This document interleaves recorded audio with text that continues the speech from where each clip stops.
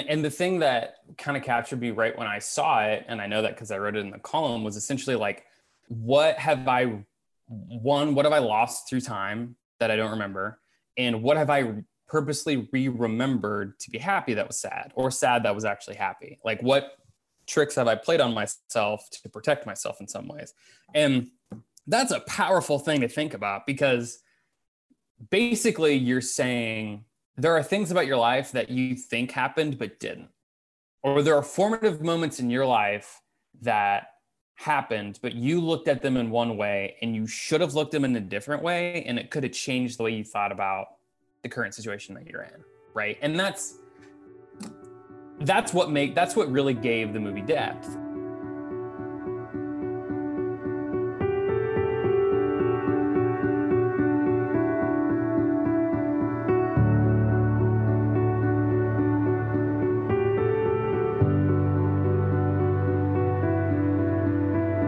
Welcome into the inaugural episode of the Formative Films Project, a 20-part podcast series detailing how movies shape us, entertain us, and help tell the stories of our lives. I am your host, Braden Shaw. In each episode, we'll look at a selection of movies categorized by a genre or subgenre that each falls into.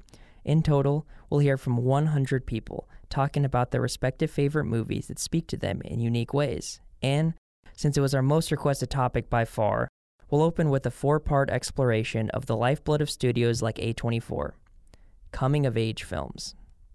From the early days of childhood to the dog days of high school to discovering your passions in college to coming to terms with adulthood, these are the stories that define our journey of finding our true identities. So, let's start from the beginning. The inimitable mid-'80s icon Ferris Bueller once said, "Life moves pretty fast. If you don't stop to take a look around once in a while, you might miss it." It's safe to say those words resonate still some 35 years later, and it's a sentiment that we'll examine throughout our first crop of films. I should also probably add here that it was not necessarily surprising to find the largest swath of films handpicked for this project falling under the coming-of-age umbrella. The tales of the trials and tribulations of youth, the Bildungsroman in literary terms, is a story that, to varying degrees, we can all relate to. For better or worse, we all have to grow up. A majority of people who were interviewed for this project fall in either the college-age and or post-grad 20-somethings categories, so that probably played a significant role too.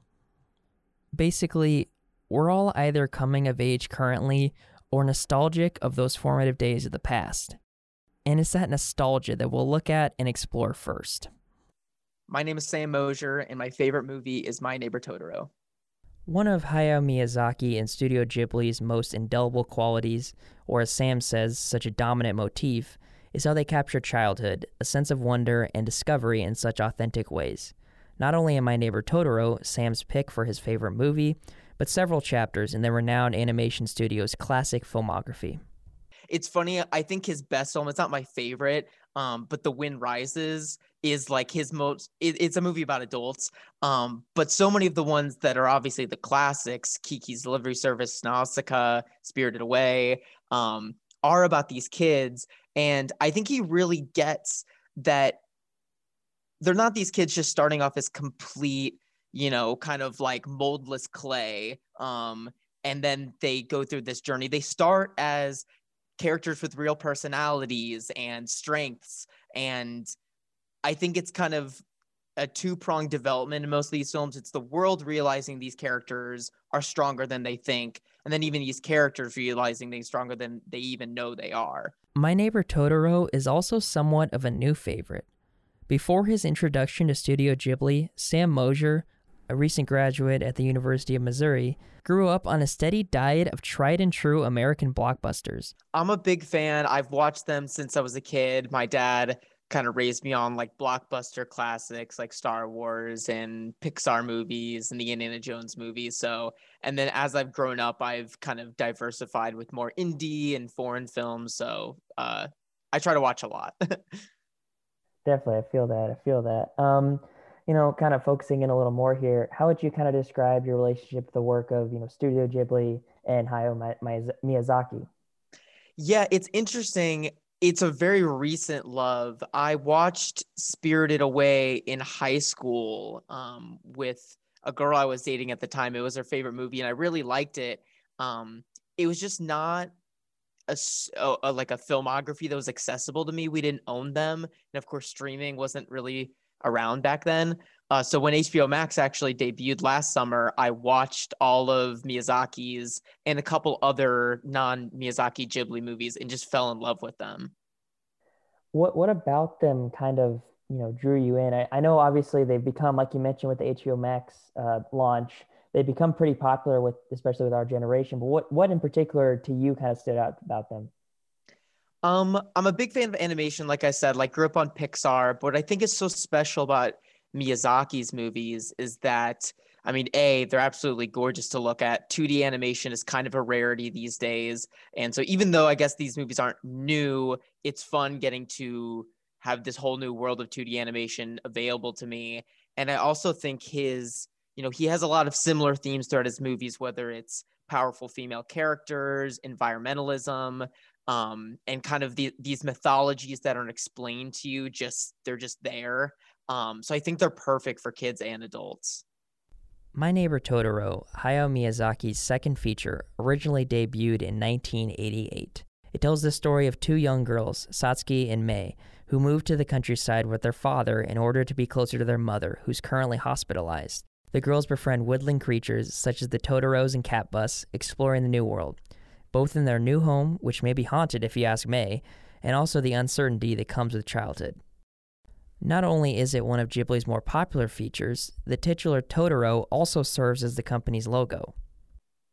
I love My Neighbor Totoro because I think it's deceptively simple. I watch it with a lot of people who almost always like it, but some people are like, oh, it's a kid's movie. Oh, it's a slice of life movie, which in a way it is. I mean, it is a kid's movie, but I think what touched me about it is that I think it represents childhood and kids' imaginations in a way that's more respectful than a lot of other movies. I think it kind of nails like the powerful relationships siblings can have and the way kids can be really resilient through terrible things. Like, the movie's about them moving because their mom's sick, so they have to be close to her. So it's definitely not like just a completely lighthearted fare. But at the same time, one of my favorite film critics, David Sims, he was on Letterboxd, and his review was just me and my friends hanging out. And like, I think that's part of why I love this movie so much, is that while there is like, kind of a plot going on in the background with the mom, at the same time, the movie is really just about these sisters hanging out and befriending these mythical creatures in the woods. And at the same time, it's, they're going through a small development of, realizing that they're stronger together than they are apart, and that they can overcome things they probably couldn't think they could at the beginning.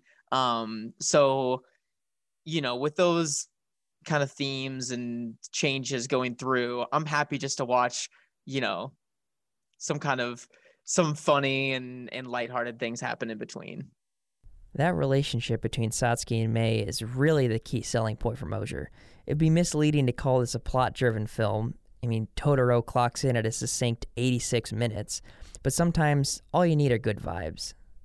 It's a slower paced movie. I think that's why it might not be everybody's favorite Ghibli movie, but I think its length kind of just makes the slowness okay, because even though it takes a bit in order for the sisters to discover the Totoro creatures, you don't have to wait that long in the grand scheme of the film to get there. And at the same time, the build up to it shows that these girls have kind of a wild imagination and they're very close. I have a younger brother and a younger sister, so I think that's another reason why this movie resonates with me so much. I think some of my friends who don't have either A, good relationship with their siblings, or B, like they don't have siblings at all, I think maybe this film doesn't touch them in the same way. But as an older brother, I, relate with the oldest sister quite a bit, especially the scene I remember that was like, oh, this movie's I remember the scene that elevated it for me the first time. I was like, oh, this is something special, is when the sister, the younger sister starts crying, and Satsuki lets her come into school with her, and then she's like having the best day of her life around all these older kids.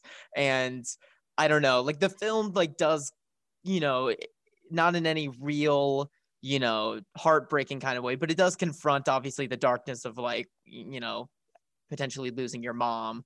So I think having these sisters, whether it's, running throughout the house or, I think another thing about the sibling relationship that really is important to it being as good as it is that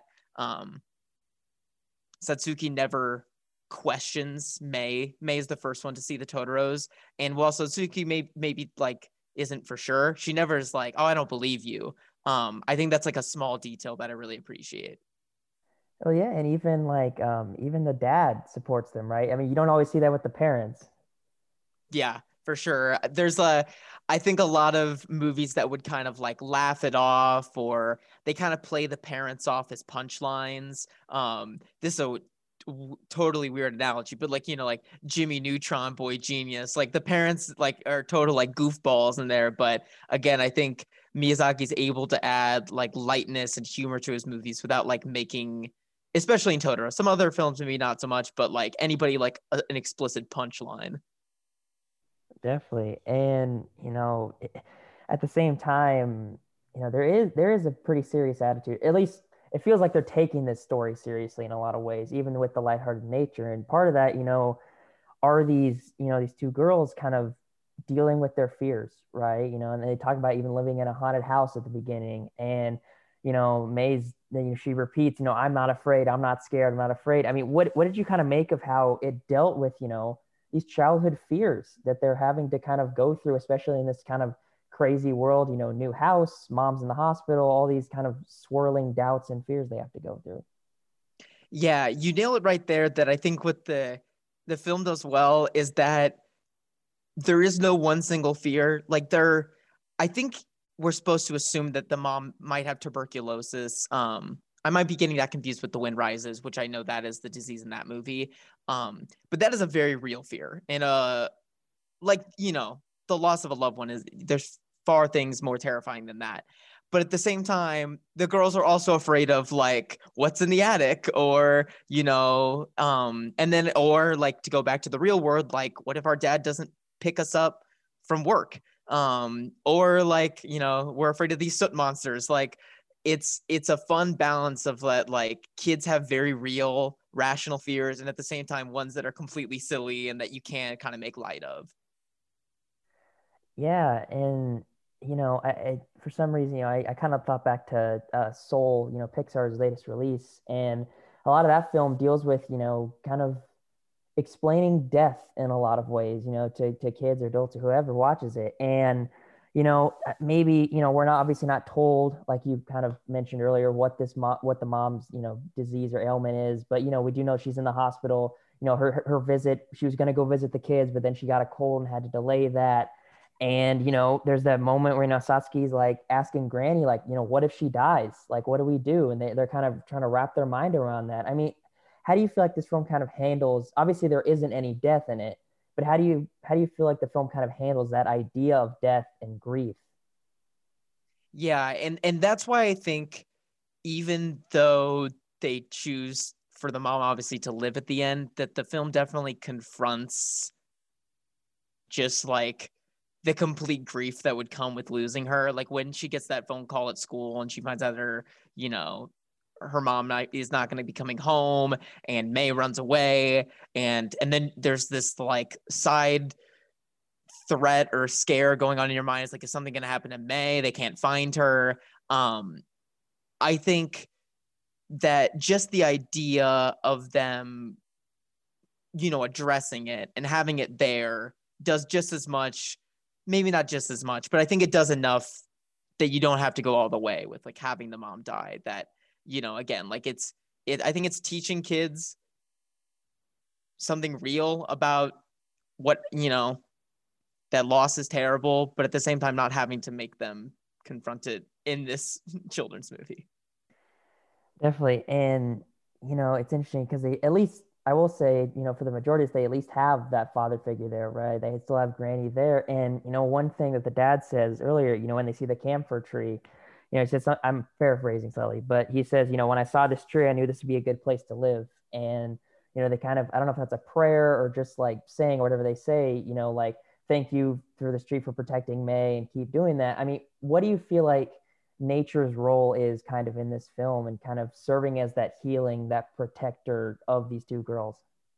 Yeah, there's like a nice diametric symbolism there with like, the mom is, at least for like the first half of the film, you would say like digressing, like she thinks she's coming home and then she's not able to, but then they move into this kind of ramshackled house and it, becomes a home over the course of the movie. And there's that lovely little subplot where the girls are planting the garden and, while they are at risk of losing life with their mom, they're wishing for this little garden to grow.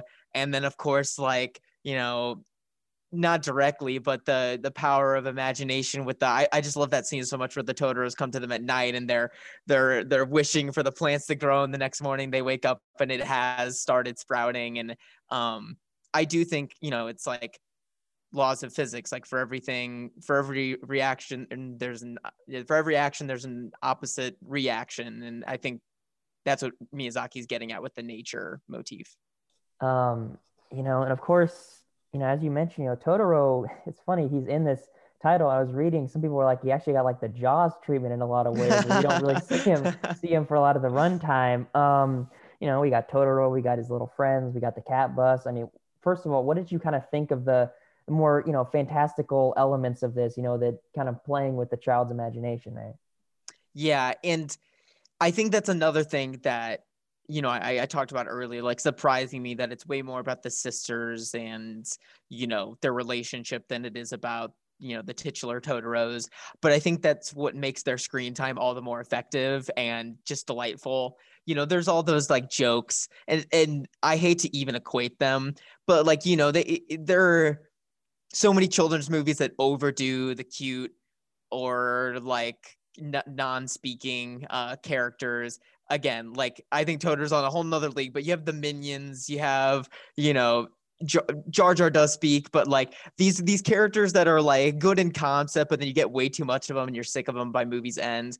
But there's only a few scenes with the Totoros, and when you get them, they're just so delightful, but at the same time have like kind of like not a menace to them, but a thing that feels tangible and real. They're not all just there to be cutesy. And it reminds me kind of like of the world of Narnia in that way. Also because it's these kids discovering it. And it is weird too. Like we have to Cat Bus. Cat Bus is amazing. I love Cat Bus. I have friends who hate that I love Cat Bus, especially because he has so many legs. But again, it's weird. And it shows just that like these, kids' minds can't be explained, but I think it's better off that way.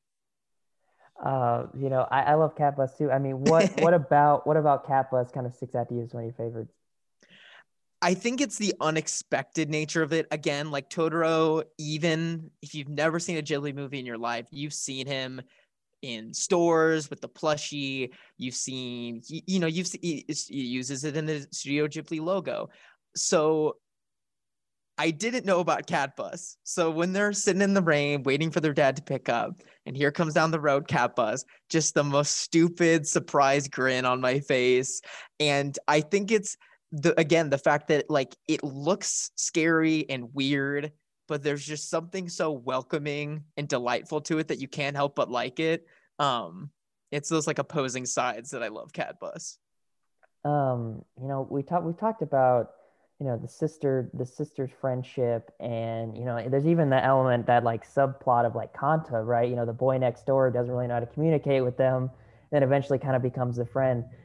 What do you feel like this film kind of says about friendship, especially kind of at that that young age of when kids are really trying to find themselves and really just trying to feel like they belong in a place? Yeah, I think, and Miyazaki gets at this in a lot of his movies, but that we're ultimately stronger together than we are apart. And, like I mentioned earlier, like the sisters never question each other's beliefs, even how ridiculous it is. And, you know, it's Satsuki's belief in these creatures that she's able to find May in the end. And, you know, while, you know, classic kind of like boy girl kind of clashes as you do in grade school or middle school or whatever have you, you get at the beginning, but then when it's raining and, you know, he offers the umbrella and they become friends, it's, you know, that's a representation of it right there, as simple as it is. Just like they're better together than apart. And even though it came out over 30 years ago, there's a timeless quality to this depiction of childhood.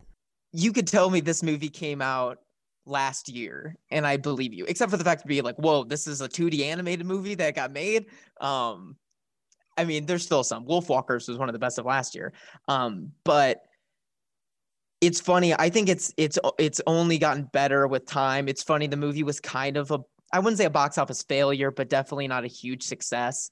But through merchandising and the name Ghibli catching on, you know, Totoro has just become more and more popular. And I think the fact that it takes place in the Japanese countryside with cars and there's not a whole lot of technology around, that like it's kind of a timeless movie.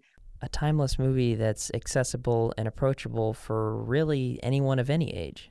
In only 90 minutes, you're going to get a movie with beautiful animation, lovable characters that will either make you want to call your siblings or wish you had them, and remind you why the power of family and imagination is stronger than we give it credit for. Next up is another classic from Studio Ghibli's catalog. My name is Brianna Lamb, and my favorite movie is Spirited Away.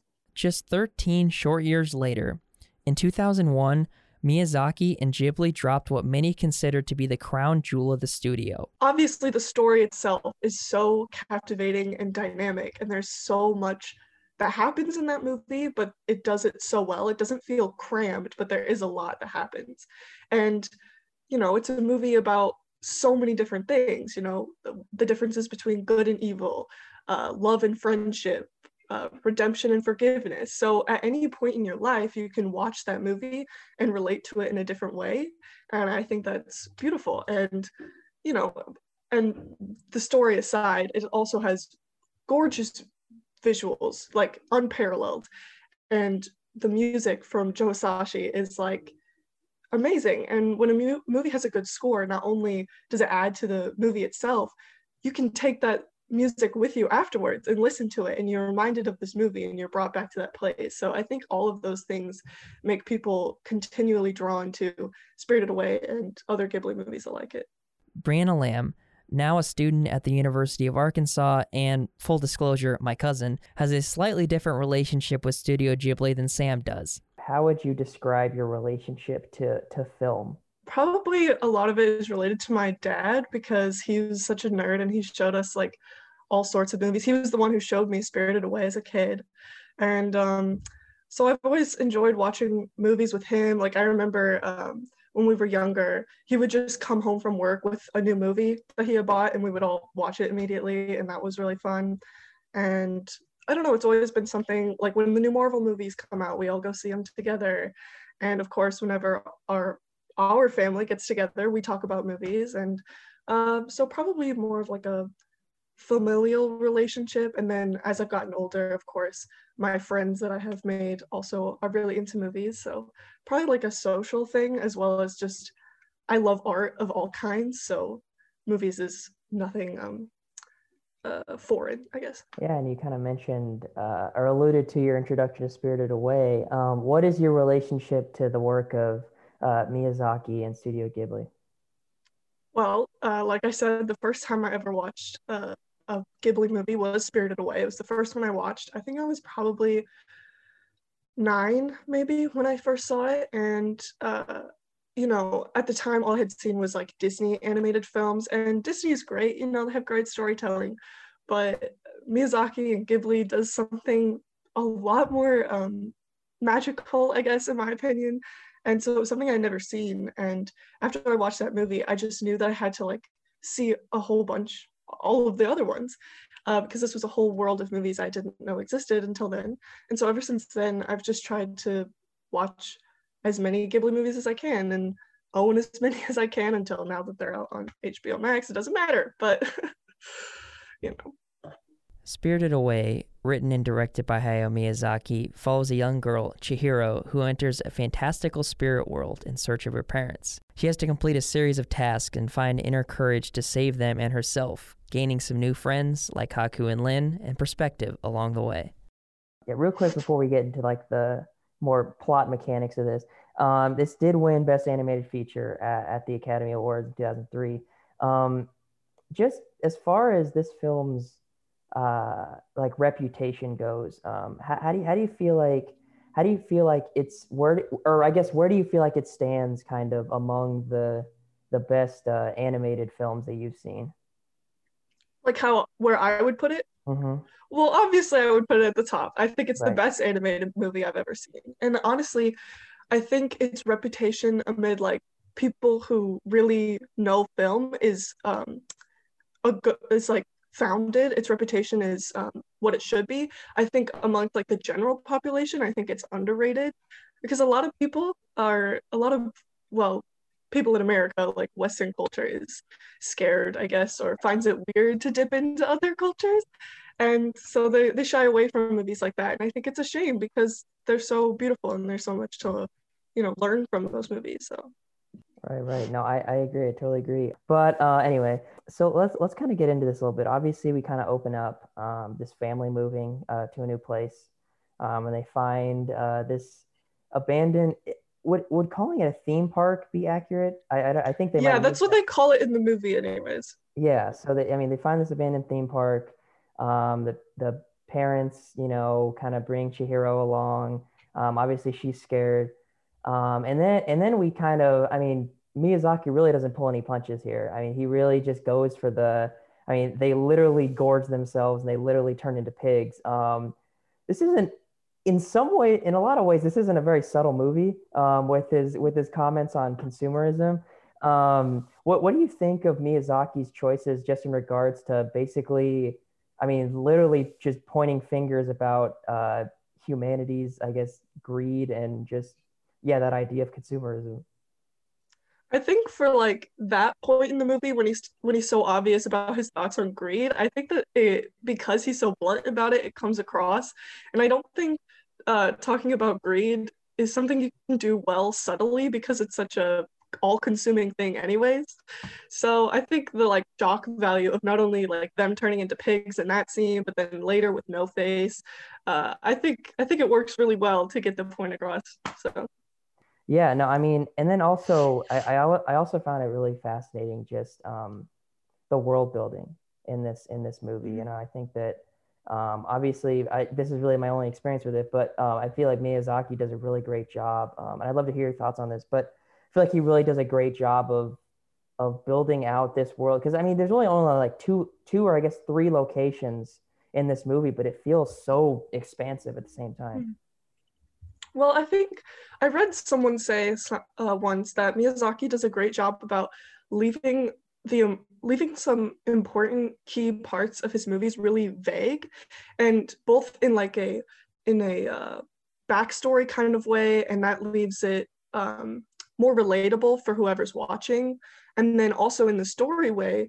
He alludes to certain things that exist beyond what you're seeing in the world that you're watching, and it makes it feel so much bigger, like there's so much more there, and you don't get to know all of it, but you get the sense that this really is something real and that there's more to it than that.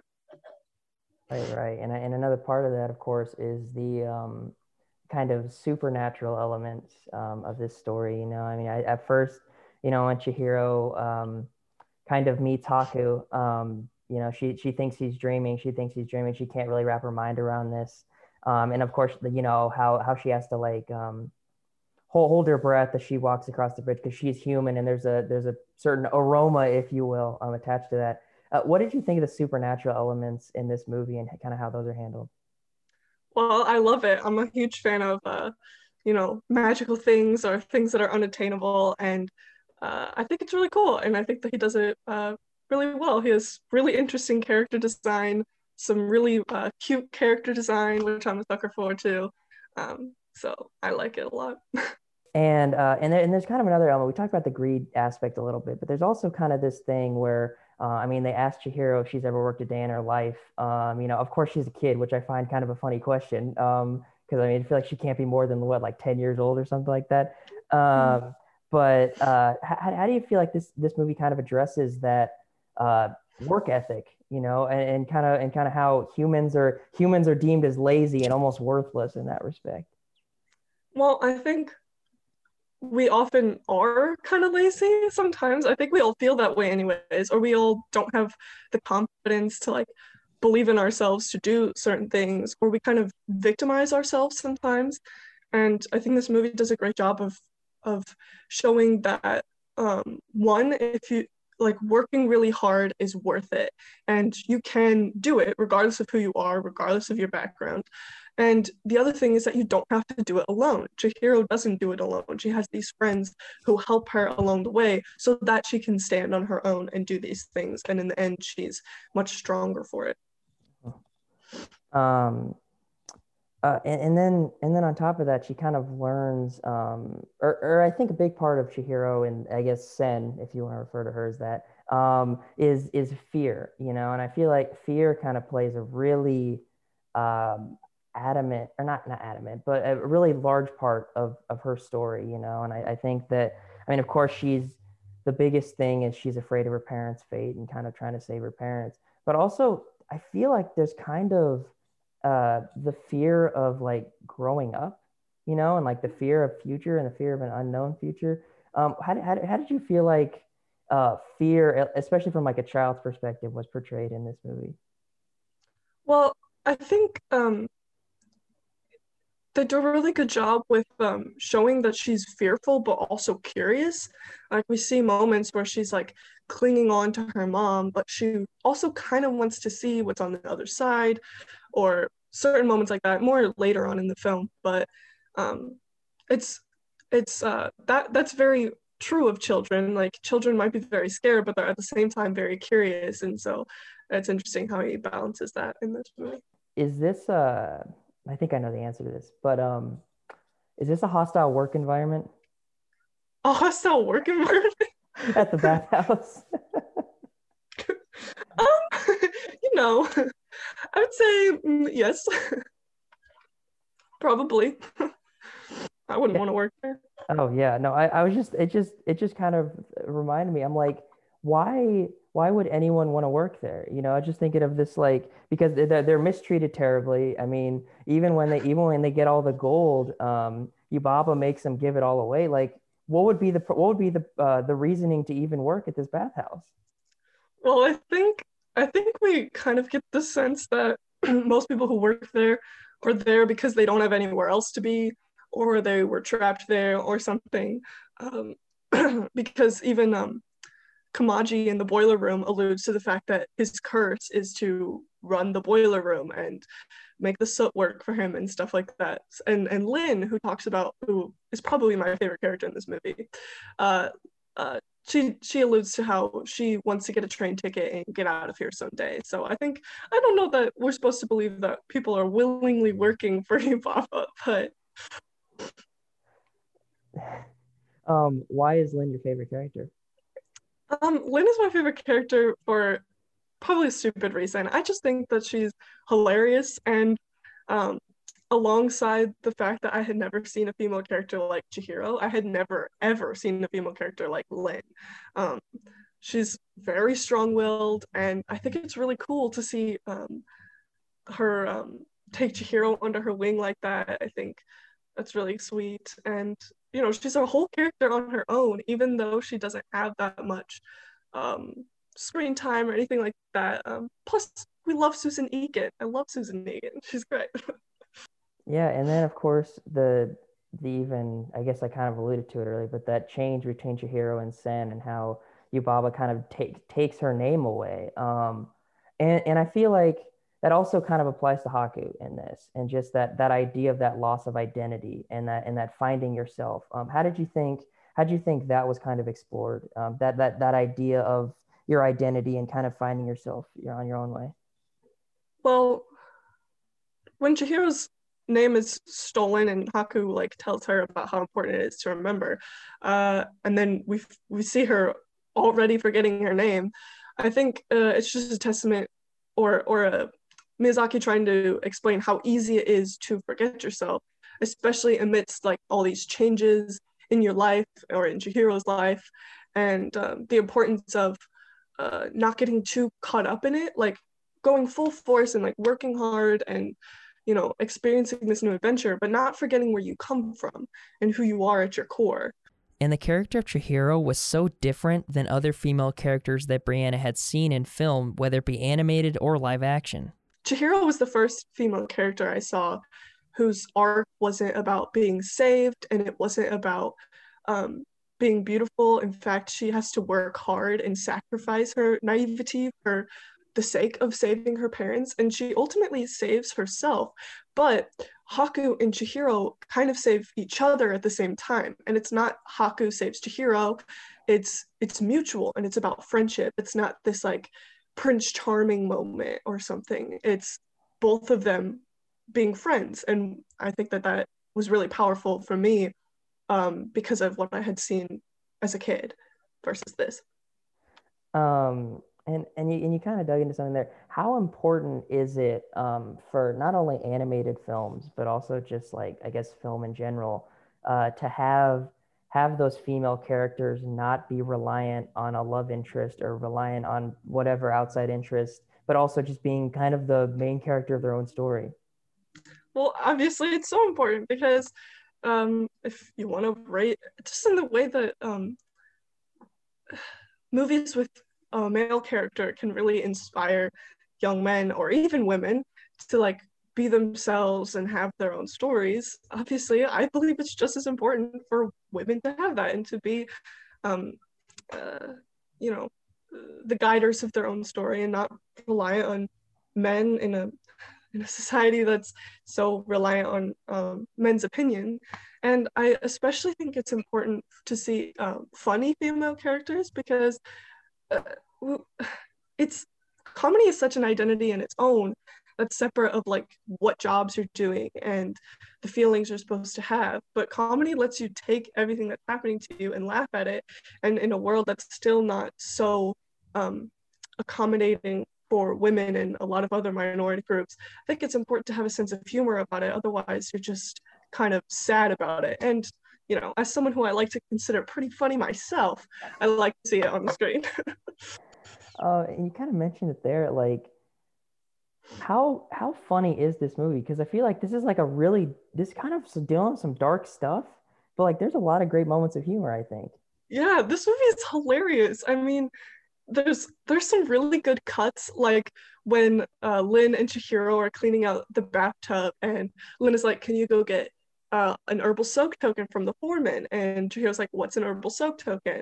And then she explains it, and then we see Chihiro run off, and then we see her run back in. She goes, "Hey Lin, what's a foreman?" And then there's a hard cut, and it's hilarious. And there's so many moments like that, and that humor kind of lets you keep watching the movie instead of just feeling bogged down by all the heavy stuff that you're seeing too. And while it's certainly unlike a typical children's film, if you will, the uniqueness of Spirited Away plays to its advantage. It's beautiful. If you only watch it for the visuals, you'll get something out of it. If you only watch it for the music, you'll get something out of it. But then even if you go into it just wanting to pay attention to those things, you'll be blown away by every other aspect of this movie. And it's definitely, if you've never seen this movie, it's definitely something you've never seen anywhere. And it'll probably freak you out in the beginning in a good way. So it's been well documented that Studio Ghibli's influence runs deep. The studio's distribution deal with Walt Disney Pictures certainly helps, especially with another premier animation studio, Pixar. My name is Chris Heady, and my favorite movie is Inside Out. Chris Heady, a grad student in GTA at KU, has a deep love for both Inside Out and Pixar as a whole, even if he was once subjected to watching Brave on his birthday. So the reason why I picked the movie I did was because it's my favorite Pixar movie. And when I was about to be a senior in college, I promise I'm going to answer your question. When I was a senior in college was when the summer before was when this movie came out. And I was an intern at the Arkansas Democrat-Gazette in the feature section, and I convinced them to let me write a column about it. And the column was essentially about Inside Out and Pixar and all these things. And I think the reason why the movie related to me in so many ways is I feel like I'm the exact demographic for Pixar, in that when I was, Toy Story came out and like I was the right age. Like I was basically a little bit younger than Andy, to the point where like I had a Woody doll. I wrote my name on his boot instead of Andy. Sleepovers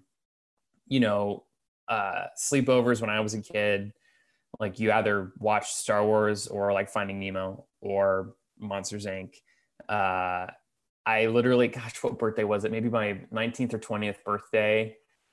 A friend of mine went to the movie theater to see Brave. Like that was my birthday present, which was frustrating because Brave is problematic.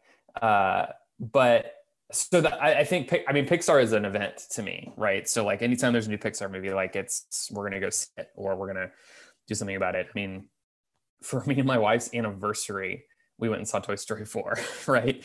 Like we watched Soul recently. And so Pixar has been a big deal. I mean, I remember watching Up with my first girlfriend, like that was kind of a formative moment, right? And so for me, Pete Docter can do no wrong. He's like, he's the creative director at Pixar now, which is great. And that's really important because I think the best Pixar movies, you hear this all the time where it relates to the adults and also the children, but I think the best Pixar movies say something about that relationship too, or like our relationship with each other, with the world, or trying to explain things. And so I have a high bar for Pixar because some of the great ones can really shape the way you look at the world, and other ones, like a bear starts talking in the middle through and you're like, what is this going on? Nobody needs to see Brave. It's really disappointing. Maybe it's because it was my birthday and I was expecting more. Maybe that would have been the reason. But so I really appreciate Pixar, and I really view it, I hardly ever view it as like a children's movie, and more of like, this is another chapter in a story that's been going on since I was like 5.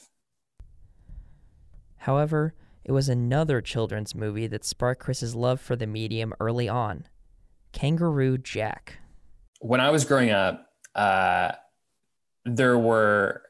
this is going to make me sound old, but like Blockbuster was like the place to go, right? So probably twice a month, my parents would let me go rent a movie and watch it by myself. And so my earliest movie memory, this I guess is the way that I would explain this, is going to Blockbuster and my parents being upset that I kept renting Kangaroo Jack. Just kept renting it, and they were like, why? Like, you just saw this like a month ago, why? And I was like, I love it, like it's great.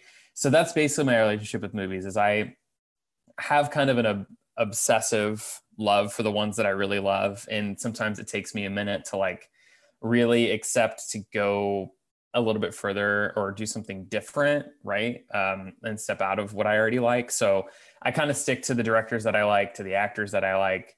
But at the same time, I typically don't see, this is kind of the weird thing about me. Like, I'm obsessive in the movies that I like, but I also don't like to watch them very often because I don't want to like taint that memory, if that makes sense. And so like every year I'll watch Inside Out once. Like I'll watch Donnie Darko once. I'll watch V for Vendetta on November 5th. Like all these things. And so, but with this movie, we watched it once during quarantine.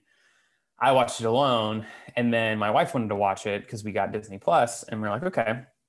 2 weeks later, watched it again. And I was like, yep, just as good. Like just works. And so, I mean, I think the ending makes the journey worth it. In a weird way, like it's actually like pretty well acted. Like I think the voice acting is actually really good. They cast it so well that like every time Louis Black is yelling is funny, and like Bill Hader is a perfect person to be like just terrified the whole time. Amy Poehler was perfect as Joy. So like I think that it's just kind of nice to have a movie that, I mean, it's classic Pixar, so that you can watch it and feel good about yourself. You can learn something about yourself. Like there's just enough things in it that it makes it not boring. Like we watched Frozen 2 with my niece recently. couldn't watch that 2 weeks later, right? It's just like, whew, boy, another song, huh? Interesting. Okay. We're in the woods again. Okay. So it's just, I think Inside Out is brisk enough. It's interesting enough. It's funny enough. It's cathartic enough that like, it just kind of keeps you moving the whole way. From 2015, Inside Out, written by Pete Docter, Meg LaFave, Josh Cooley, and Ronnie Del Carmen, and also directed by Docter, follows 11-year-old Riley, who's just moved from her Minnesotan home to a tiny apartment in San Francisco with her parents. The film follows her dealing with these emotions of uprooting her life, specifically joy, sadness, anger, disgust, and fear. It's high concept and abstract, yet Docter and his cast and crew pulled a bit of a magic trick off in how authentic and grounded the movie looks and feels. If you can think back to the first time you watched this, maybe even coming into it, that I feel like with Pixar, they kind of take, a lot of these movies take place in this kind of, obviously with Disney too, like fantastical world, you know, they're talking cars or talking toys or A Bug's Life or any sort of, I mean, Up kind of to an extent takes place in the real world, but still this, I feel like Inside Out was one of the first Pixar movies where it was really about the kid and really kind of getting into their mindset, but still at the same time, it's pretty abstract concept. Like, I mean, Pete Docter was literally like personifying like these emotions, right? And so what were you kind of thinking going into this as far as just this kind of pretty abstract concept? Yeah, I don't think I had a ton of like big expectations going into the movie because of that idea. I mean, I think I was interested. I mean, I think the trailer was pretty basic of just like what's going on inside of their heads. And I was like, oh, that's an interesting idea. And, you know, you look at Pete Docter and he'd done Martin Inc. and Up, and you're like, all right, I trust that. Like you know, that's some credibility. And I think you're right. Like, I think the reason why this movie worked so well is because everything that happens. So like with Toy Story, you kind of have to like trust it a little bit. You have to say like, okay, I'm going to trust that. Like, I'm just going to accept that the toys go, you know, dead whenever somebody walks in the room. Like that's kind of weird. Or like talking toys. Okay. That's kind of a reach, but okay. Like I'll go with you. Or Finding Nemo, like talking fish, or monsters are real. Like you have some of these Pixar movies, you really have to like just take the leap. With Inside Out, you really don't, because it starts with like a person.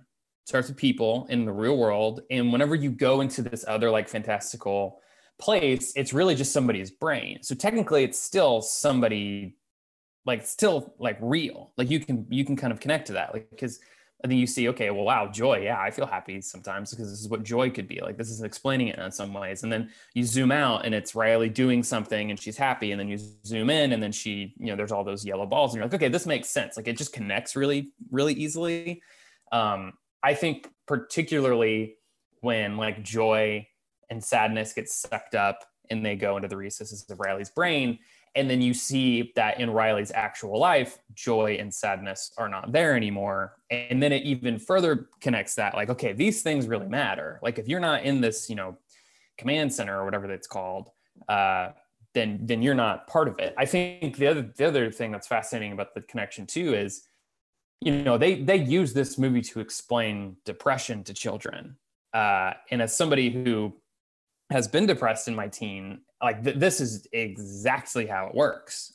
You know, the way at the end of the movie, the board just like starts to kind of freeze over, you know, and you can't touch any buttons or anything. That's what it feels like to be like, can't feel any emotions right now. Like this is not good. And so I think the reason why the fantastical part of the movie makes a ton of sense is because it's so easy to buy into. Because then when when joy and sadness get back in the command center, Riley can feel emotions again. She can feel happy and she can feel sad. So the connection is just really seamless. Whereas like that, I struggled with that with Soul in some ways. Not that this is a Soul podcast, but I know that you've seen it, where like it just bounces around a lot, and all of a sudden he's a cat, and it's like there's just a lot. And so I think it was just a really simple, okay, this means Y, and you're like, okay, well, yeah, that makes sense. And so I think that's what really helped it for me.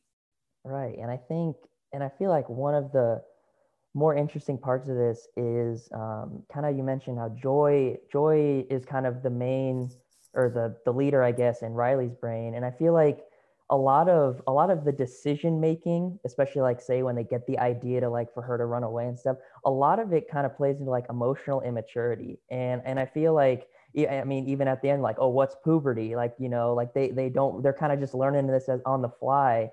And I feel like that's so interesting because I feel like with Pixar, right, like they almost have like grown up alongside us. You know, I know Toy Story 3 was like a huge, like just gut punch for a lot of people, especially like those that were like going off to college, right when Andy was going off to college. And like in this one, it's obviously Riley's younger than Andy at that stage, but still it's kind of dealing with that like preteen teen angst, if you will. Like this might make you feel old too, but I was like 17 when this came out, and I feel like that kind of, it just really captured, because I was too young for Toy Story 3 when it came out to kind of feel like that kind of same emotional range. But like when Inside Out came out, I'm like, wow, like they're really digging in to like depression and angst and like all these, like you don't even know how to like describe it, like that emotion that you're going through. It's like every 4 years they're like, all right, we've made some good ones. Let's it's time for existential crisis movie. So we're gonna throw out. So that's what Soul was. They're like, you know, let's just throw out our next one. But no, I totally agree. And I was one of those Toy Story 3 people. Like we went and saw Toy Story 3 at midnight, and then afterwards went to IHOP at 2 a.m. and had sad pancakes and realized that our childhood was over. Like that was it. And so, yeah, I think the beauty of the movie too is there is that maturation, and they actually physically show it with the core memories falling away. And that was such a powerful thing when you see, you think about it, it's like all individualized little islands, right? So there's like Goofball Island, and then it falls away. And then it's like Friendship Island, and that falls away. And she's kind of losing literally who she is. And that's kind of a emotionally immature way to look at the things that you like. And so, because I think, again, the thing I always tell people, not to make this about sports, but the thing I always tell people about sports is, you don't usually like a certain team because they're a good or because they're bad. You usually like a certain team because you have some emotional connection to it, right? And so I covered Nebraska football. They were bad. When I wrote that they were bad and people read that, they got angry. Well, why would they get angry? Well, they get angry because I'm saying the thing that you love because your grandpa took you there when you were 7, it doesn't matter because they're not good. That's what they read. That's the emotional reaction to it. And so when you're looking at this movie, the end of it, when the separate islands are no longer separate, it's now one huge island, and it's all the things she is into one, because that's really who we are. We aren't just one specific part of it. We're not just Goofy or just whatever. It's kind of all into one. And I bet you, so Riley's 11. I would bet that 5 years in Inside Out time, that whole island falls apart when she's a sophomore or junior in high school. And there's another crisis. And then before she goes to college, it's a brand new thing. And then 4 years after that, it's going to fall apart again, because that's the way that it works. And so it's kind of like the first step into this long line of like who you become as a person. And that's what's amazing about this movie, is that it's about 5 emotions and a girl who, like, really, I think it really takes place in the real world over like a day and a half. I think like they move, she goes to school, has a bad day, tries to leave the next day, comes home. And that simple concept has us talking about like who you are as a person. And that's the beauty of Pixar, is that they can make us do that with such a simple idea. Right. And I feel like you kind of mentioned it there. Obviously the core memories play into this, but I feel like this, not only does this kind of play into the loss of childhood, but also just how you remember things. And I feel like kind of play into that. And they think every memory has to be happy or else it's worthless, or like if it's even tinged by a sort of sadness, then it's not worth having anymore. And I feel like that's kind of the journey that they go on, right? And that kind of plays into, I'm curious what you think of like the perspectives in this movie, right? Because I feel like a lot of it is kind of filtered through Joy, and we're kind of led to believe that Joy is the person that needs to be in control, and she has to make Riley happy, or else she's gonna hate San Francisco, she's gonna hate all of this. But then kind of by the end, as Joy is kind of looking on that memory of Riley sitting on the tree as she missed the game-winning shot, I feel like your perspective kind of changes as you kind of make your way through this.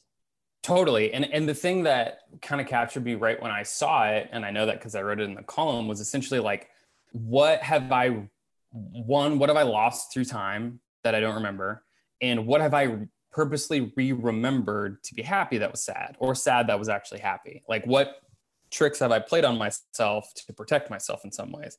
And that's a powerful thing to think about, because basically you're saying there are things about your life that you think happened but didn't, or there are formative moments in your life that happened but you looked at them in one way and you should have looked at them in a different way, and it could have changed the way you thought about the current situation that you're in, right? And that's what really gave the movie depth, was saying, okay, it's not just a happy or a sad memory, there's things in between, and what really constitutes a memory, and what constitutes happy, and what constitutes sad. And this also, I mean, so this came out in 2015. This is kind of before the real big mental health push movement, where it was kind of like, it's okay to be okay. This was kind of at the beginning of that. And I think of it from just like from an internet perspective of, posts on Pinterest or posts on Twitter or Facebook of just like, give yourself a break, take 5 minutes. Like, it's okay to feel your feelings about all these things. And this, I think, kind of really helped that, because what it was saying was, you cannot be happy without being sad. And it is okay to feel sad because you need to feel sad. And that's why you're able to basically take this movie and help explain depression. It's why you're able to show this to children, and you can say, hey, remember when this happened in Inside Out, and that was really sad, huh? Yeah. And that was okay because this, and this. And so it's kind of like, it just gives you all these tools to explain things to children, which is really important, because I think we all know, the kid in elementary school who was like a bully, or like was mouthing off, or was doing something on the playground or whatever, who was just like very clearly angry, but like didn't want to admit it or couldn't admit it. And you almost want to like go back in time and show this movie to that kid and be like, hey, like, it's okay to feel angry. Like, it's okay, but we need to do X, Y, and Z to move on. Right. And so that's what I think the genius is that you try and figure out, okay, I'm almost trying to figure out like, okay, when I have kids, like, what's the perfect age to show this to my children so they can be emotionally normal people. Not that this like fixes anything by any means, but it helps. Right. And so I think that what it does is it really shows that because at the same time, like, you also need anger sometimes to make decisions, or you need to be fearful. I mean, think about the pandemic. Like, you're going through all the ranges of emotions where, every happy memory that you're having in the back of your mind, you're like, yikes, there's still a pandemic going on. Should I really be this happy? Or you're angry because everything that's going on, and you're like, this is taking away all these things. Or you look at the COVID numbers and you're sad, and or you're disgusted with something. And I think that there's two sides of so many emotions that this really kind of gives you, and it gives you kind of a full range of how to feel in some ways. And this is also interesting too, because they originally started with like 6 emotions. I think there was one other one that they started with. I couldn't remember what it was, but they brought it down to 5, and it was just as impactful. Right. And I feel like the literal, well, because I've even heard stories, obviously I don't have kids myself, but I've heard stories of other people, like parents, they're like, my kid now, after seeing this movie, they can say sometimes, oh, anger's in control now, or sadness is in control now. And like, that's just a way to process things. And I feel like a literal like manifestation of that is Bing Bong. And just like that idea of, I remember when him and Joy are kind of stuck down in the pit of like forgotten or whatever it's called. I almost got like these Back to the Future vibes, because they were like disappearing and like, oh, we're forgotten, we're down here. And I feel like I'm sure it's been done to several extents in like the Pixar like universe or whatever. But like, I don't know if I'd really seen before that like literal idea of like in real time losing your childhood. And like losing this idea of just like Bing Bong was really the bridge, and he kept trying to come back, but like as Riley's growing up, like just sometimes it kind of gets lost in the wayside. Here's what I would say. I think the only other time was Toy Story 3, but there's a difference. Toy Story 3, Andy is physically giving away his childhood to Bonnie, I think is what her name is, at the end of Toy Story 3, giving his toys away, right? In Inside Out, Riley isn't making that decision. She's actually losing it. And that's a key difference. Giving your childhood away is a moment where you can say, okay, from after this point, I'm going to be an adult, or I'm going to college, or this is the end of it. Losing your childhood in the way Riley does is what actually happens, where 1 second you're, not allowed, you can't drive, you're not allowed to go anywhere. You're holed up in your house, you're watching Kangaroo Jack for the 9th time that year, like you're doing nothing. And all of a sudden you've got a curfew, it's 10 o'clock, you're leaving, you're not playing in your room anymore, like you're not really a kid anymore.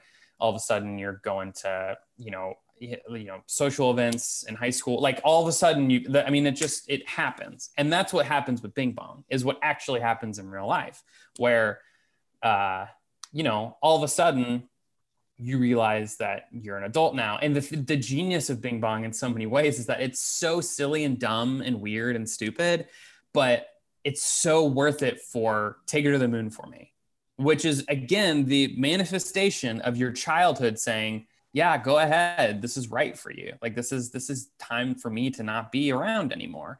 And what's interesting is, with what happens to Bing Bong, that means essentially, if you take it literally, that Riley never thinks of him ever again. And so that again goes back to, what was I worried about or curious about or in love with when I was 7 or 6 that I just don't think about anymore, because I can't, because it's been replaced by all these other memories or all these other things. Admittedly, Chris says he's not much of a crier when it comes to watching movies, but this is a Pixar movie after all. Like, there are a few movies that have actually made me cry. Like, I could think of Saving Mr. Banks actually made me cry. The end, when she's like watching the movie on screen.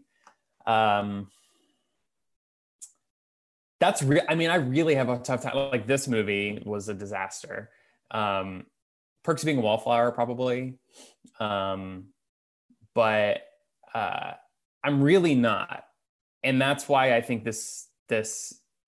the great Pixar movies, because they have made me cry, make me be like, okay, I need to realize what is going on with my emotions right now and why I'm feeling this way, and like really kind of gauge what's up. Because I mean, yeah, I'll go see, I remember watching Schindler's List and not crying, but being like, oh, wow, this is super depressing. Or like watching Roma. I remember watching Roma and being like, I feel horrible, but I'm not crying. So no, I'm actually not, which is what makes this so weird, I think. Yeah, I'm not either, but I will say, when watching like Bing Bong say like "Fly Her to the Moon" for me or whatever, it's over. Game over. No, it's game over. It's completely game over, because there's so many. I mean, there are like 3 different times in Inside Out that are like straight up. I mean, you can watch it within 2 weeks of each other, and it's gonna make you feel some type of way. And like, and it's coming. Like, at the very end, like Riley's going to come home and her parents are going to hug her. I know that I'm going to cry then. And it doesn't matter what time of day it is. It doesn't matter if I had just seen it. Like, it's coming, but it works every time. So whether it's to laugh about how San Francisco ruined pizza or unpack depression and emotional processing, Inside Out really does have something for everyone. I think if you like Pixar and you like Toy Story and the usual Pixar stuff, Inside Out does the best job of explaining why you like those movies.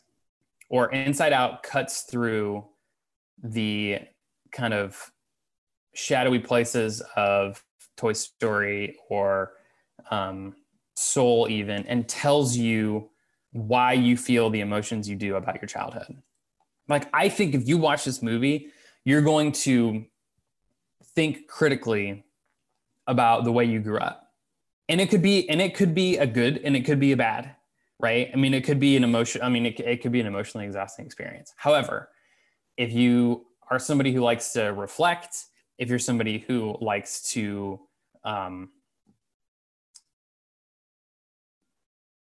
I think if you want to think critically about your life, this is a great movie for it, and easy and digestible. Because there was a tweet recently about Soul, that said, it said, you know, Pixar making Toy Story. It was like, let's make a movie about toys. And then it was like Pixar making Soul. And I was like, let's make a movie about the inner dimensions of our mind and how we become who we become. And somebody quote tweeted it and was like, well, actually, that's kind of what Toy Story is about, right? Like your place in the world and who you are and what's your purpose. And like, that's basically kind of Soul too. The thing I like about Inside Out is it doesn't make any bones about it. Like there's no gimmick. It's like literally the emotions explaining to you why they are the way that they are. And so I think it cuts through all of that and really gives you like a good understanding of who you might be, and makes you think and laugh and probably cry. And that's coming from somebody who doesn't cry.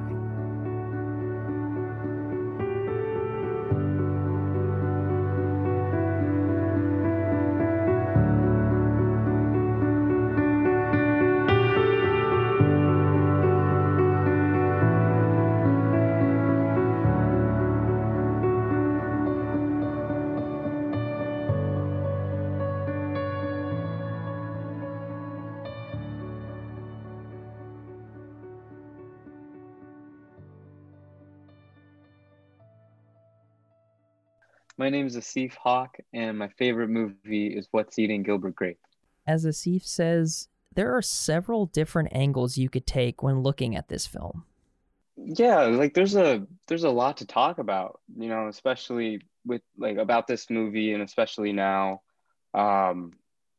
Like I know there's a lot of criticism about, you know, Leonardo DiCaprio playing somebody with a role of somebody with the mental handicap, and you know that makes you think like, oh, was that, you know, like a conversation back then? Like, did people talk about, you know, his, you know, ability to play this role, or like, yeah, and like now, like we are, you know, taking, you know, we as like, you know, like people who make movies, people who watch movies, we're kind of questioning that now, you know, with like the roles and like who can play or who should actually play like the roles, you know, which I think is great. I think it's a great turning point, and how movies are made and how movies are viewed and perceived and understood and enjoyed. And yeah, there's just, I don't know, there's a lot with Gilbert Grape. You really see so many like intrinsic aspects of what seems to be like an American family in like some rural town somewhere in the United States. And I feel like if people who haven't seen that movie don't really, or like don't know that like that kind of stuff is actually, you know, going on, or it's happening, you know, maybe it's not happening like all at once to one family, you know, but you know, like parts of it are probably happening to some family like out there. And yeah, I think that's like, I don't know, and like with COVID now, like you can't even it's hard to even consider that movie and like perceive it like in the environment of COVID. And you're seeing, I don't know, I don't want to go off track, but like you're seeing like movies and shows that are coming out like on Netflix. And sorry if I don't, maybe I shouldn't say like provider names, but like you're seeing the like films and come out, and you know they're trying to portray the COVID environment, you know, like people wearing masks and stuff like that. And like you can see like there are more like hospital like shows coming out, like shows about people working at like a hospital. And but you're seeing that. And now like with film, like in to put it broadly, like today, and then you think about like Gilbert Grape, and it's just like it's kind of a snapshot in a way of America in like a point in time, you know. And I don't remember if they actually say like what the time frame is in the movie, you know. And so, and like I don't know, when I first watched it, like I never like considered like, oh, this is like happening in the 90s or this is happening like in the 80s. And maybe that's because I grew up in like the early 2000s. So it's like, so when I first watched it, I was like, oh, like this could be happening like right now, you know, or like this could have been happening like not too long ago. Like this doesn't seem too old, you know, like thinking that, you know, so like it's a rural community. But no, it's a good movie. It's a really good movie. I think, yeah, there's a lot to learn from it and really like appreciate with it. I don't know. Asif Haque, a grad student working on his master's at Portland State University, is a self-described admirer of film, particularly from the great auteurs, the Stanley Kubricks, the Wes Andersons, the Richard Linklaters, the David Cronenbergs, and the Quentin Tarantinos of the movie sphere. No, I recognize that there are some iconic directors and iconic movies that have just told very beautiful stories and like very saddening stories and just amazing stories, you know. And I guess my relationship with film is more so like an appreciation of it. Is there something, because I feel like What's Eating Gilbert Grape is very much coming of age story. Is there something about coming of age movies that you're kind of drawn to in particular? I think so. It's just, you know, it's a point of change. Of course, like it's a coming of age movie. It's in the name of it, but just What's Eating Gilbert Grape is just there's so many I don't know, it's just so many different aspects of it. You know, like, have you seen the movie? I have. Yep. Yeah. I just watched right before this. Okay. Yeah. Yeah. No, it's a no, like just like with the everything that you know, like the health issues of the mom and how she struggles with obesity, and you know, like how it's almost like her way to deal with her depression of her husband committing suicide in the basement and you know, and then there's Gilbert, there's Johnny Depp, and you know he's taking care of Arnie, Leonardo DiCaprio, and you know, and he's constantly being told like, oh, you don't do shit like around, excuse my language, but like you don't do anything around the house, you know, and like stuff like that, and I don't, and like no one really like recognizes and appreciates like, you know, he's taking care of Arnie, he like make sure he doesn't climb up the water tower um and yeah, and then like his affair with like that one woman is, you know, and like yeah, no, I think it tells a really real story. I think, you know, I think and I appreciated the rural aspect of it as well. You know, it makes me feel like, oh, like this could be like in Kansas or Nebraska or somewhere around here, you know, like yeah. What's Eating Gilbert Grape, written by Peter Hedges and directed by Lasse Hallström, follows Gilbert Grape, a young man looking to find any way out of his hometown of Endora, Iowa. He's jaded by taking care of his overweight mother, his two sisters, his little brother Arnie, who has autism, and becoming the de facto father figure of the house after his actual father's suicide. Debuting in 1993, the film also notably landed Leonardo DiCaprio his first ever Oscar nomination.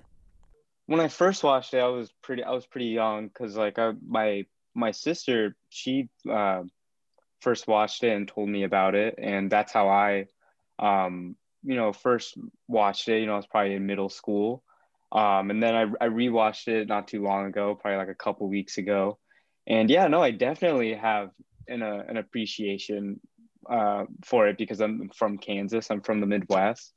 And it makes me think back to when I first watched it. I was like, you know, I didn't pick up on like the little things of like, oh, like when where it actually like is happening and such. And no, just try to appreciate like the storyline of it. But no, it made me think like, oh, like this could be happening in Kansas. You know, this could be happening in Nebraska or like in Oklahoma. You know, like this could be. This can't be like the only family that's going through something like this. Let's touch on the story a little bit here. I know you mentioned this, the small town vibes, right? The rural setting of this movie. Nothing happens in Endora, Iowa, he says, describing Endora as like dancing to no music. And it opens with that scene of him and of Gilbert and Arnie kind of watching the campers go by as this like yearly tradition. I kind of wanted to dig in a little more into that, and just this idea of, I don't know if hopelessness is too like dramatic or drastic, but like this idea of just kind of accepting like this is what it is, and like this sense of like, I guess not necessarily, maybe not lost in America, but kind of stuck in a rut, if you will.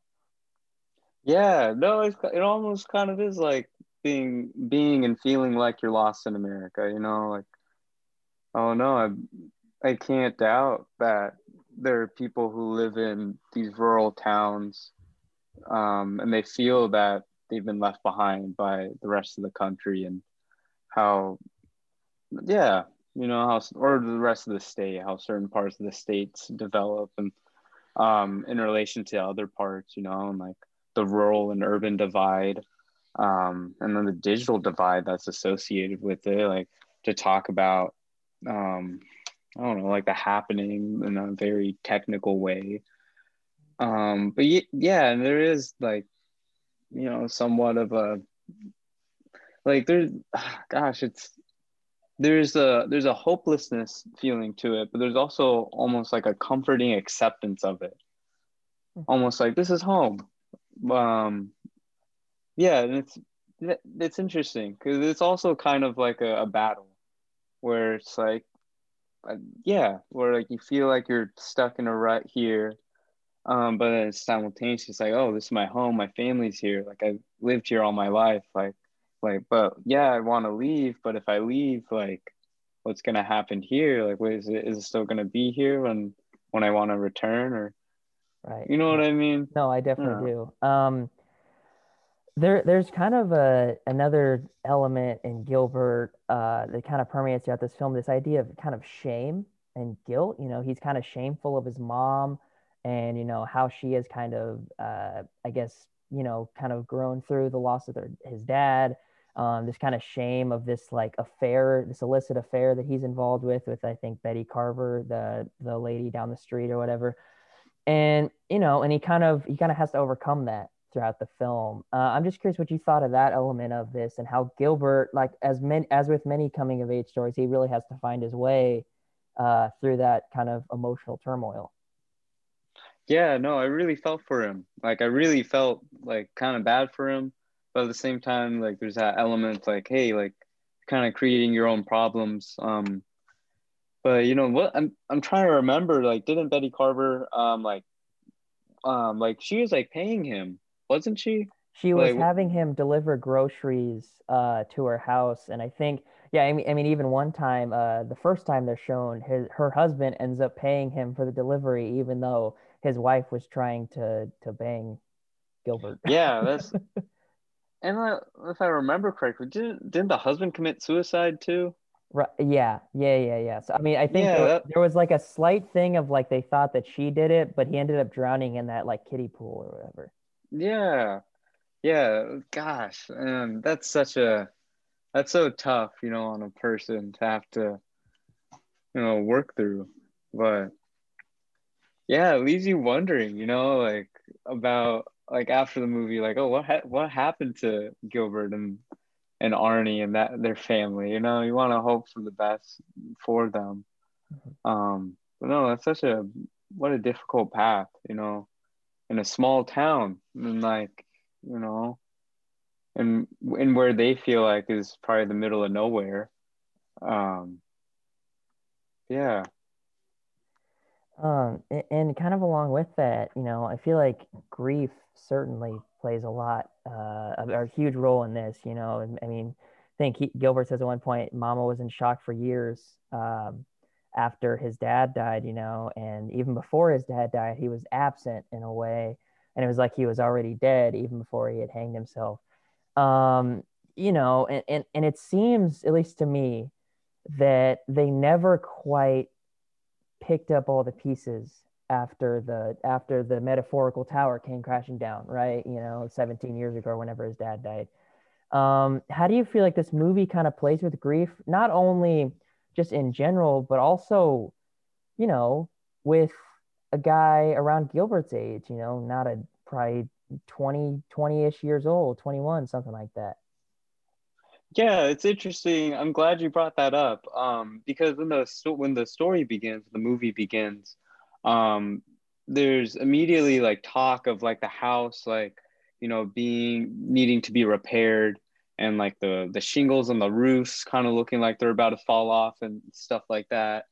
And I think that was just like an illusion, like it alluded to, um like the life of the family. And you don't, when the movie's just beginning, so you don't really know like why, like what happened, like why is their house, as an allusion to their life, in disrepair, you know and then you learn more as you watch the movie about what the family has gone through and has had to overcome. um and I feel like, maybe this is probably just me, like, just conjuring it up by myself, but I feel like Gilbert, felt probably some pressure, or like the responsibility of having to take care of the house and the family, and like, and just like, and it was a constant, um and there's probably some tendency for him to just disassociate from what's actually going on. No, definitely. And I think it's such an interesting kind of, I guess, dilemma going on inside him, of this idea of how he feels so responsible for his family, but there are a few moments where he, like you mentioned, like he kind of disassociates himself. He's so responsible for Arnie, but then he is the one who actually hits him, right? And he said, if anybody lays a finger on you, I'll take care of it. But then he ends up being the, I guess, the dealer of the blow. I mean, how did you feel like he kind of dealt with that, and just, kind of being this like surrogate father in a way, but it doesn't seem like it's a responsibility he even really wants fully. Yeah, and like he didn't have much of a choice either in it. And like, he had somewhat of a choice, and it gets back to like, should I stay or should I go? Like, do I leave like my family here? Like, what will happen to them if I leave? But like, everything that I could have if I left and went to enjoy like my own life. Um, but no, he does. I don't think he handles he shouldn't have, laid a hand on Arnie like that. I don't think he handles that well. Um, but there are a lot of things that he didn't really handle well in throughout the story. Like, I don't think that he should have been having an affair, with that woman. Um, and I wonder if like the guy running the grocery store, if he knew if that affair was going on, because he was always the one that told Gilbert that he had a delivery to take to that woman's house. And but like, I don't think the story ever makes clear of that, but it's one of those things that leaves you wondering about the story, which is something great about, about great stories, and that how great stories are able to do that. um but no, like, of course, Gilbert made a lot of mistakes, and you see those mistakes that he makes, and those are ultimately mistakes that he lives with, like in the reality of the storyline. Um, but as viewers of the movie, like, we learn from it. We learn like how we should act and how we shouldn't, and what we should and shouldn't do, and how to treat people in a way, and treat ourselves, and I think that's, yeah, great quality of a story. Definitely. Another interesting part of this is Juliette Lewis's character Becky. Her and her grandma are passing through, and I think her grandma at one point says, Becky's been about any place there is to go. and how Gilbert is very much resigned to the fact that he's stuck in Andorra, and she's like, this is as good a place as any, right? And so I'm just curious what you thought of that juxtaposition between Becky, who has basically, as they say, like been everywhere and finds even the bright spots in Andorra where they're, I guess, stuck in a way, and Gilbert, who has a very narrow worldview, and this is all he knows, and he, since he's kind of stuck here, chooses to see more the negative aspects of it. Yeah, and I think that's not, I don't think that's uncommon. Becky almost kind of lives in this in a different world than Gilbert. She has the ability to go and pursue, her own life, and that's amazing. And she's able to come back and see her family. I think it's just her mom, and that's great. Like that's like the best outcome. And yeah, Gilbert doesn't really have that, and I think his recognition of it is what kind of breeds the kind of the resentment and the pessimism toward where he's living, that rural area, and like his his situation with his family and having to take care of Arnie. But no, that's interesting. Yeah, I'm glad you brought that up. Yeah. And it also says something that Becky comes back. There's a quality about the town, about the environment that's intrinsic to it. Like the way the wind blows and how the sun rises and how it sets, like almost, and that draws her back. Like she's well traveled, has a wide world view, but like she chooses to come back because that's still home to her. And I wonder if that's how Gilbert feels. And yeah. I think there's a version of this story that would have Arnie die at the end, right? You know how they say it was a surprise he made it even past the age of 10, and then the doctors basically said any day now he could die, but he doesn't, right? He survives the whole time through this story. Even in the end, he said, at the beginning it was he's waiting for his 18th birthday. Beginning, he's waiting for his 19th birthday. What did you think of that choice?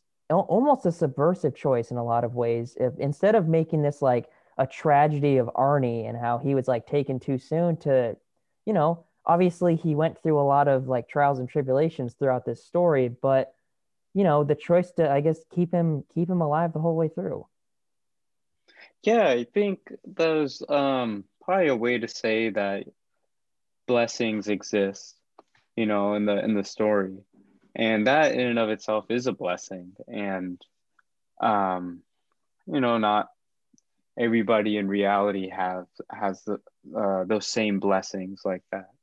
And I'm glad that the story didn't end like on the tragic note like that. And I'm also glad that because I feel like if it did end like that, then the focus of the movie and who in the roles of the actors would be balanced more toward Leo and Leonardo DiCaprio's role of Arnie. It would be, I feel like if the movie did end in that tragedy, the movie would then be more, from a viewership wise and how you perceive it, it would be viewed more along the lines of Arnie's point of view and worldview in that movie. Whereas I think how it did end and how the movie was filmed and how we were able to watch it and stuff,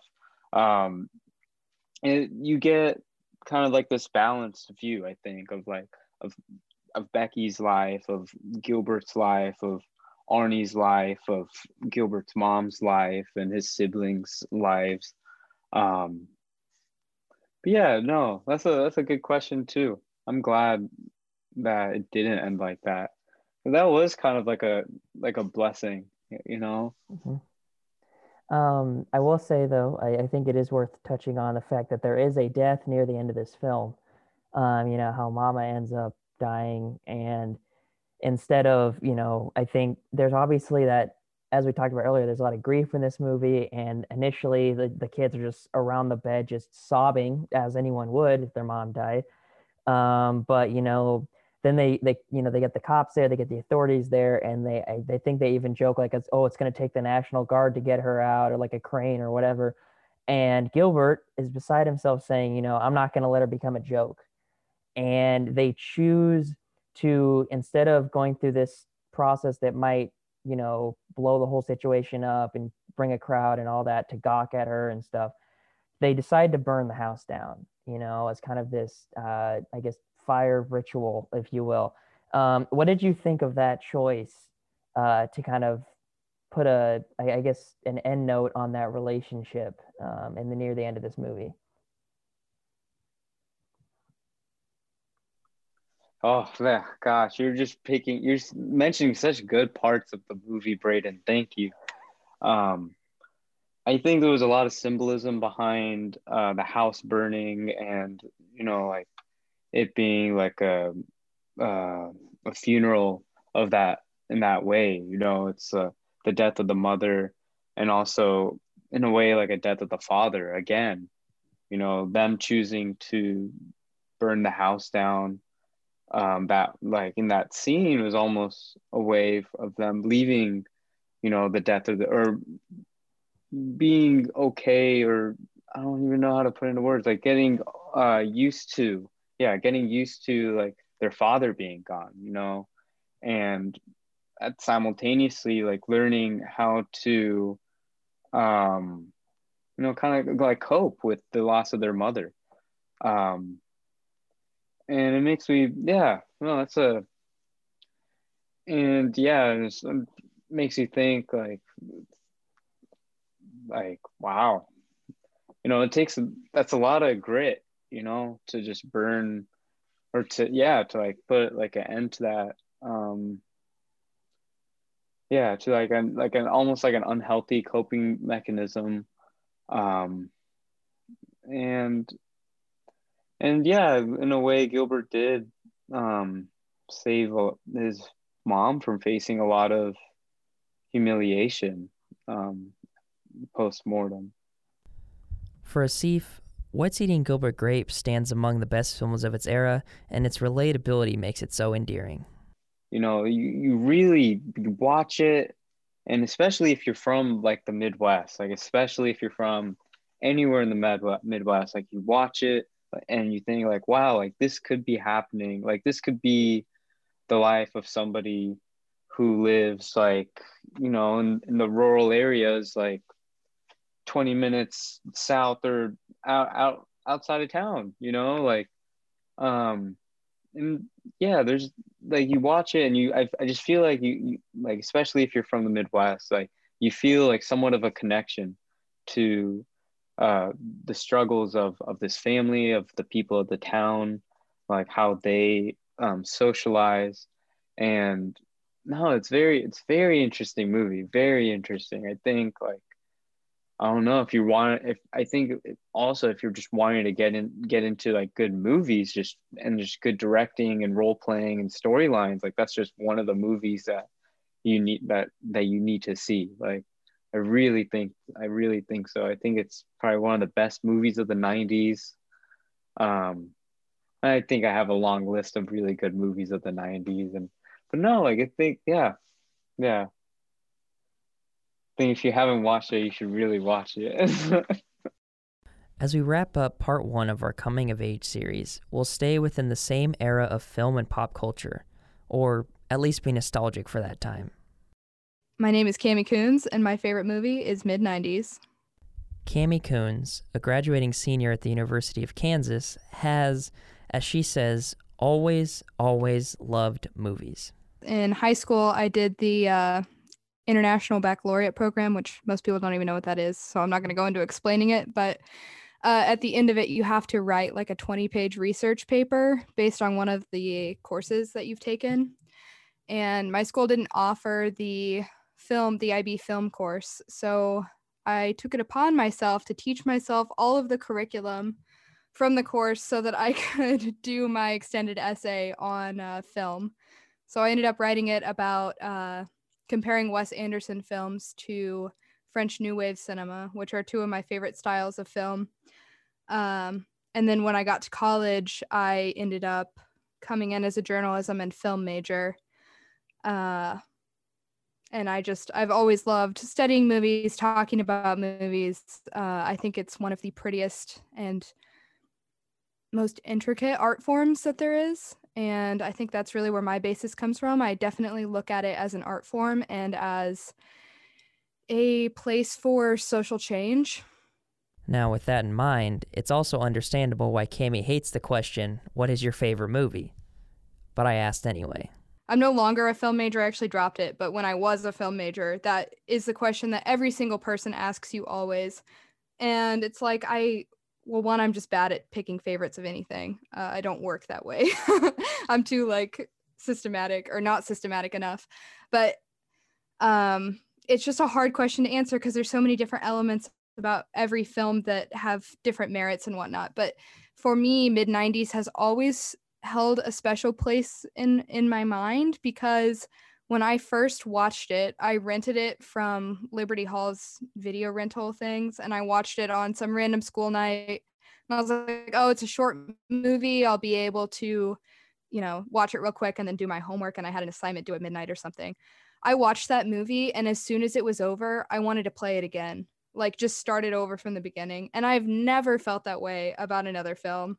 And I actually wasn't able to watch it again because I did have that midnight assignment due date. But after that, I immediately went and bought a copy of it because I was like, I need to own this. And then every single person that I cared about that was important to me, I was like, all right, so you're coming over this day and we're watching mid-90s.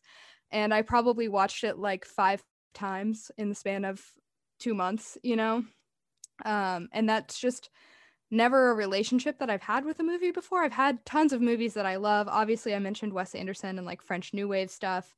Those are some of my favorite styles of films and things I've seen over and over, but I've never had that same reaction to a film as I did with mid-90s.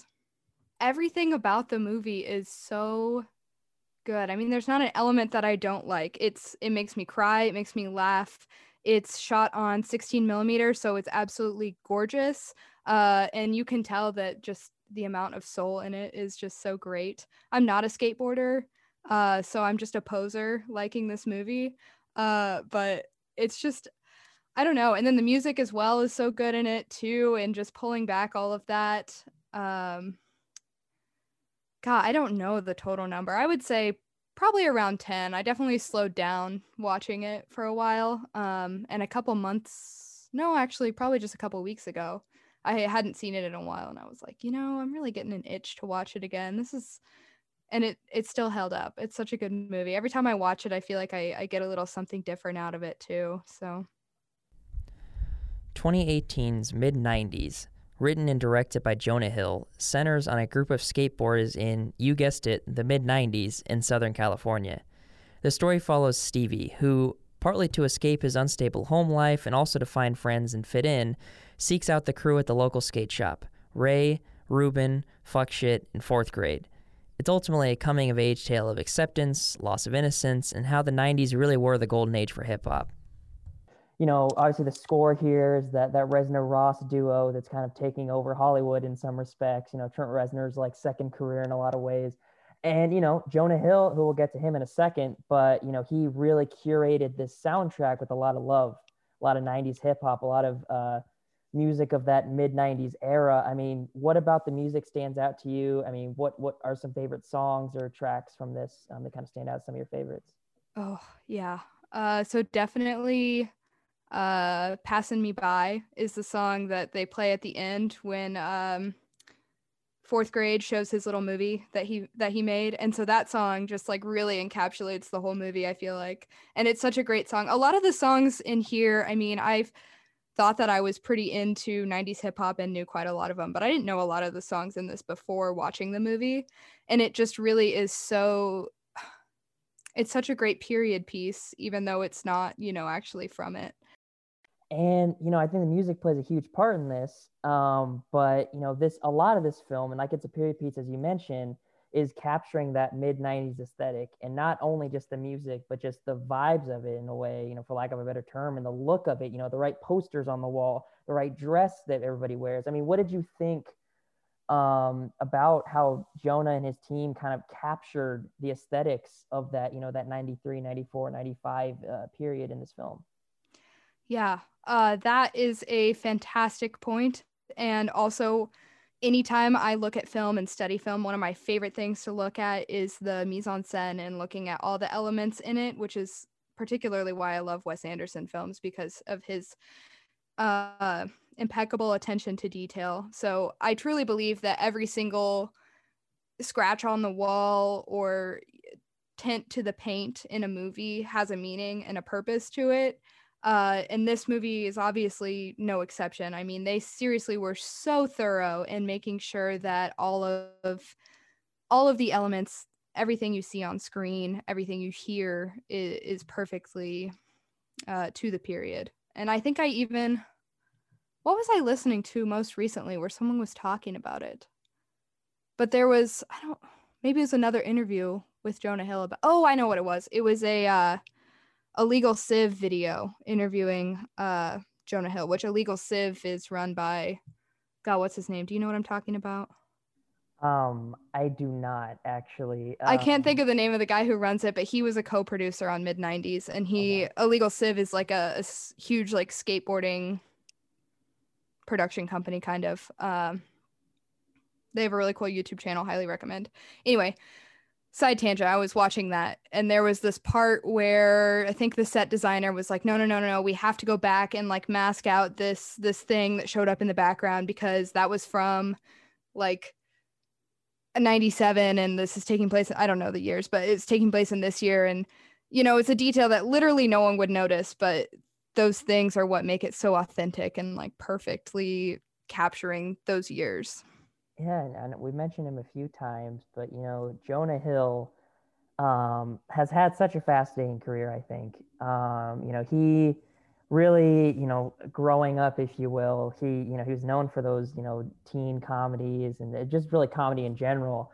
And, you know, Moneyball, I feel like, was really the shift in his career, right? You know, he's taken seriously as an actor now. You know, he gets the Oscar nomination. Wolf of Wall Street, still a comedy, but definitely more of a seat because of Scorsese and Leo and all that. Gets another Oscar nomination. And now, you know, with the backing of, you know, Marty and the whole, I mean, he's behind the camera now. I mean, what did you think of, you know, just even going into it, you know, what did you think of like this Jonah Hill guy, you know, taking his turn behind the camera and, you know, as obviously picking it for this conversation, it turned out pretty well in your eyes.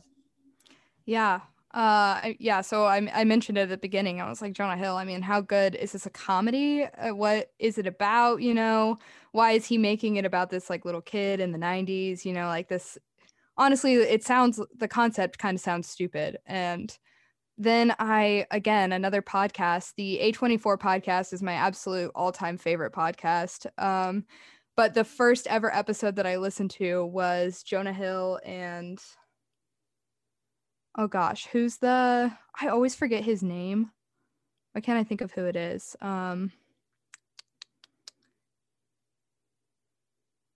He's a funny guy, and Michael he's Cera? in, yes, thank you. God, I don't know why I can't remember his name ever. Good.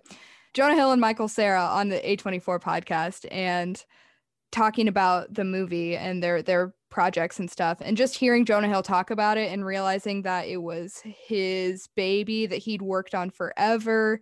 And it was kind of a thing where he said, this is what I've wanted to do, is to write and produce movies. And this is, you know, my story, but also just, you know, a great coming of age story. So I think hearing him talk about that, and just when someone's passionate about something, it's pretty easy to hear and understand that they're passionate about it. So just hearing him talk about it, I was like, all right, I have to give this movie a chance. Like, I bet it's going to be good. No, totally. And, you know, I'm curious what else he'll, you know, do behind the camera moving forward here. Cause, you know, it's been coming on 3 years since this film, but you know, I want to talk about the kids in this movie. And, you know, I was doing a little research on this, and Jonah was listing some of the inspirations for this film, and one of them was The Sandlot that stuck out to me. And obviously, that is a film, obviously it has a lot of sentimentality, nostalgia behind it. But I think a lot of that, what works about that movie is that group of kids, right? The Benny the Jet and all those guys. But what did you think of mid 90s? A lot of unknowns, right? A lot of first time actors in a lot of respects. What did you think of the rapport of this group of skaters, this group of kids in this film? Oh, well, it's so clear. I think anyone who watches this movie wants to be a skateboarder, because just the friendship that they have, and that's a huge part of the movie too, is like, when one of us is down, we're going to pick the other one up and we're going to go skating. There's that great scene with Sonny and where they go. What? Ray, is that who you're Yes, thinking of? Ray. When they go skating together after his mom comes in and yells at him for hanging out with these guys. And then there's that really great Morrissey song over it. And it's such a moment where you realize that the connection they have through skating is so real and unparalleled to really any other connection. It's kind of like if you play sports, like the connection you have with your teammates, if you've played together for a long time, is really different than you have with any other set of friends. So it's definitely very clear that they all have been together for a while and have built that relationship off camera. Yeah, and there's one other guy that I wanted to highlight who is kind of, whether he wants to be or not, arguably the A24 poster child, and that's Lucas Hedges. And Lucas Hedges, he's not a huge role in this, but plays older brother Ian. And there's a very interesting dynamic between him and Stevie, right? That brother dynamic of just literally physically and emotionally abusing him on a lot of his film. I mean, what did you think of Lucas Hedges' performance, and also just the the relationship between him and Stevie? Yeah, so I think now that you mentioned that, I actually forgot that when I first saw this, I think that the relationship between the brothers was actually really impactful on me, because I am 8 years older than my younger brother and 11 years older than my younger sister. And so I've never really had a super close relationship to them. It's always been more of like a babysitter type vibe between me and my siblings. And I definitely feel like, not seeing, I've been a mean older sibling, not to the extent of in this film, the way that they treat each other. But definitely I've been the mean older sister, and I think it definitely put it into perspective of like how much your younger siblings really look up to you and how important it is to be there for them, no matter how that manifests itself. Like at the end when he hands him the jug of orange juice in the hospital, that's all it took for them to kind of make up there and show that they care about each other and they love each other. But I didn't recognize him in this film because he's got the blonde hair. He looks completely different than all the other films I've seen him in. And I think it was probably like the second time that I watched it before I realized it was him in it, because I'd seen him in Lady Bird and I was like, what the heck? That's the same guy.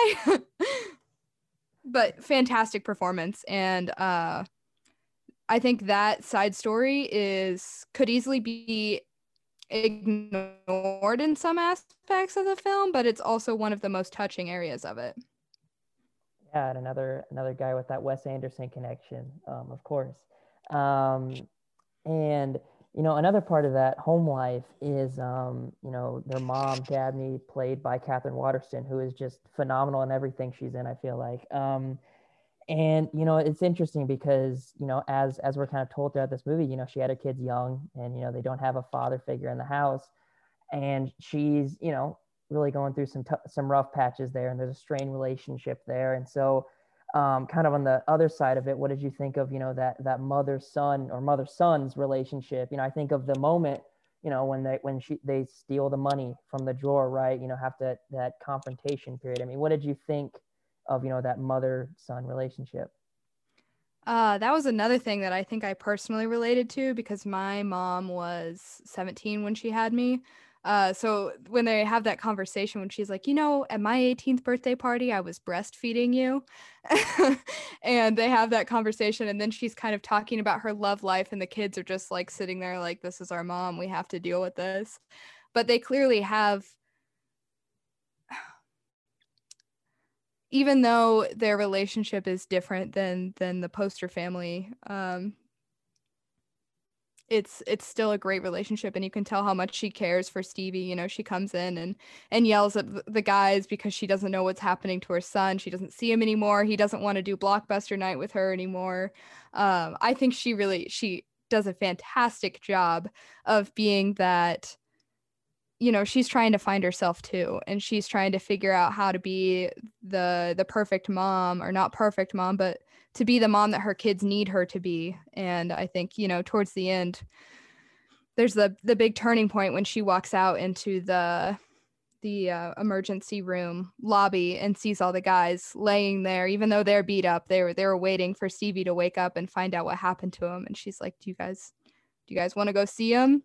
And so that's kind of the turning point where you see that she's realized, okay, to be a good mom, I have to be here for them, but I also have to support the things that they want to do and the people that they want to be around. Sure. And, I feel like a large part of this movie, kind of centers around how impressionable Stevie is in a lot of ways. And, those early conversations with Ruben, just telling him he can't say thank you because he'll be gay, or people think he's gay or whatever. And, he brings it up to Ray and fuck shit, which we haven't even brought him up yet. But, and they're like, what the hell are you talking about? Like, thank you is just common manners. I mean, what did you think of kind of how this, in a way, it's kind of a comedy of manners, and how, he's trying to find himself, and he's trying to find, this line between what's acceptable behavior and what's not. And, like, in a lot of ways, what it means to be a man. And I mean, what did you think of that aspect of the film? I mean, I was never a popular kid in school, and so I think you can definitely see that dynamic of where you want this sense of belonging so badly and you want to fit in. Even like the first time he shows up, or I guess it's like the second time he shows up at the skate shop, and he's just sitting out back while they're all skating, and he's just hugging his little dinosaur skateboard. And Ruben comes up and Ray's like, you drank all the water, go fill it up, and then Ruben hands it to Stevie, and the look on his face of being so excited to have any sort of, even though he's being the runt of the group, to run down and fill up the water jug. He's so excited to be able to do that. And I think that really just speaks to how all of us are just looking for any sort of, belonging from the tribe, from the people around you. You want to feel like you're a part of the group.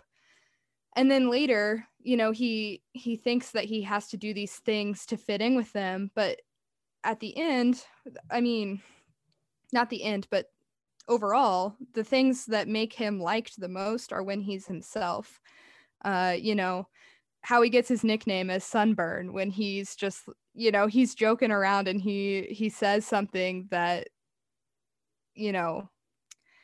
is probably not the cool thing to say, but it's what he would say. And then what was the other example I was going to use? Just everything about, when he goes down the roof.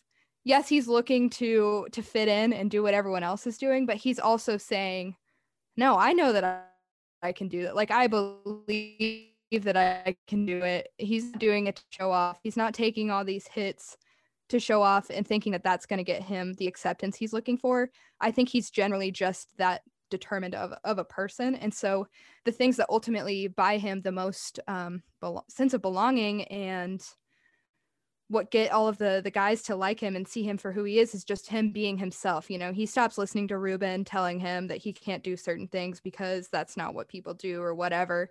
And he starts just really fully acting like himself. And I guess that's probably the overall message of the film, and the coming of age story truly is, stop caring about what other people think and be yourself, and people will like you for that. Yeah, definitely. And another, staple of that story is this loss of innocence that he kind of undergoes. And I think of a couple moments here, that very, I guess for lack of a term, raunchy game of Would You Rather at the beginning there. How Stevie is, I think he lies to Ruben, but he basically smoking his first cigarette. The party scene, and when the girl takes him back. I mean, in a lot of ways, he's growing up real quick. And so what did you think of, those moments that Stevie is kind of, like you mentioned, that idea of being accepted, but maybe having to do things that maybe you're not emotionally prepared for? Yeah, I think that's one of the hardest aspects of this film to talk about, is especially that party scene, because every single, I've shown this movie to so many different people, and every time we get to that scene and they're like, did she just basically molest a minor? And it's like, okay, I don't know. There's kind of an underscoring of that happening, but also at the same time, it's not. And I think part of that is kind of the time period too. And the fact that he's hanging out with I don't know. I have such mixed opinions on this whole section. I do love the cigarette scene though, where he, he takes a hit of it or a puff of it. And he's like, no, these are just different brands than the ones that I smoke. Like, it's such a stupid lie. And it's so obvious that he's never smoked a cigarette before. And then how he runs home and sprays the spray all over him so that his mom doesn't smell it on him. Yeah, he grows up so quickly, but at the same time, you see him in his private life at home, and he has those moments of kind of self-harm, and where you can tell that he's battling with all these kind of inner demons, and he has all these thoughts that are definitely beyond his age. I think he's supposed to be 12, 13 in this movie. Which again, I hate bringing up how old he's supposed to be, because that's the party scene is just, I don't know what to make of that scene still, no matter how many times I've seen it. But yeah, I don't really know what else to say about that. No, that's totally fair. It's difficult subject matter for sure. And it's interesting just to even, I think that's a great point to balance, it is the 90s, right? The mid 90s, and it's so tricky, I think, to transpose 2021 ideals into 20, 30, 40 plus years ago, because it was a different time. It doesn't make it right, but it's just a different time. And it's so fascinating to look at that. But glad you brought up that breakdown at the end there, where he wraps the cords around his neck and suicide attempt basically. And and that obviously leads to his mom telling the crew off. And there's a great line that Ray tells Stevie that I wrote down here. I'm paraphrasing, but he says, I think if you look at anybody else's closet, you wouldn't trade your shit for their shit. And, a lot of it, and he tells, this real story of how he met fourth grade and, fuck shits, how they came up together. And, there's a lot of it about finding yourself. And I think that's another big part of this. And I know we've kind of touched on it a little bit, but what did you think of that moment? And this idea of you may want to be all these things, but when you actually kind of look behind the curtain there, it may not be as, I guess, cool as you think it is. Yeah, I think that's definitely my favorite part of the film, is that conversation that they have there, because I think especially when you're growing up and at that age, I mean, he's basically a middle school age. And if you think back to yourself in middle school, all you could possibly think about is what other people think of you. And this is kind of something that we've talked about, but I mean, the movie is really saying be yourself, and that's what's going to get you there. And so that conversation with Ray where he says that is